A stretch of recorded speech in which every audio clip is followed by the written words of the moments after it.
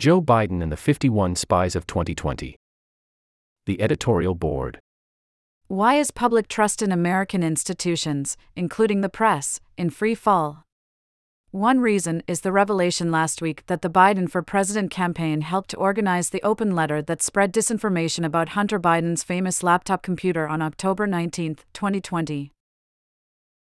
The House Judiciary and Intelligence Committees released portions of a deposition transcript exposing the origins of the statement from 51 former U.S. spies declaring that Hunter's laptop had all the classic earmarks of a Russian information operation. The admission came from Mike Morell, former deputy CIA director under Barack Obama. The letter served its political purpose of giving the media and Joe Biden the opening to dismiss the New York Post's laptop scoop as Russian disinformation. The letter and the names of the 51 signers can be read nearby.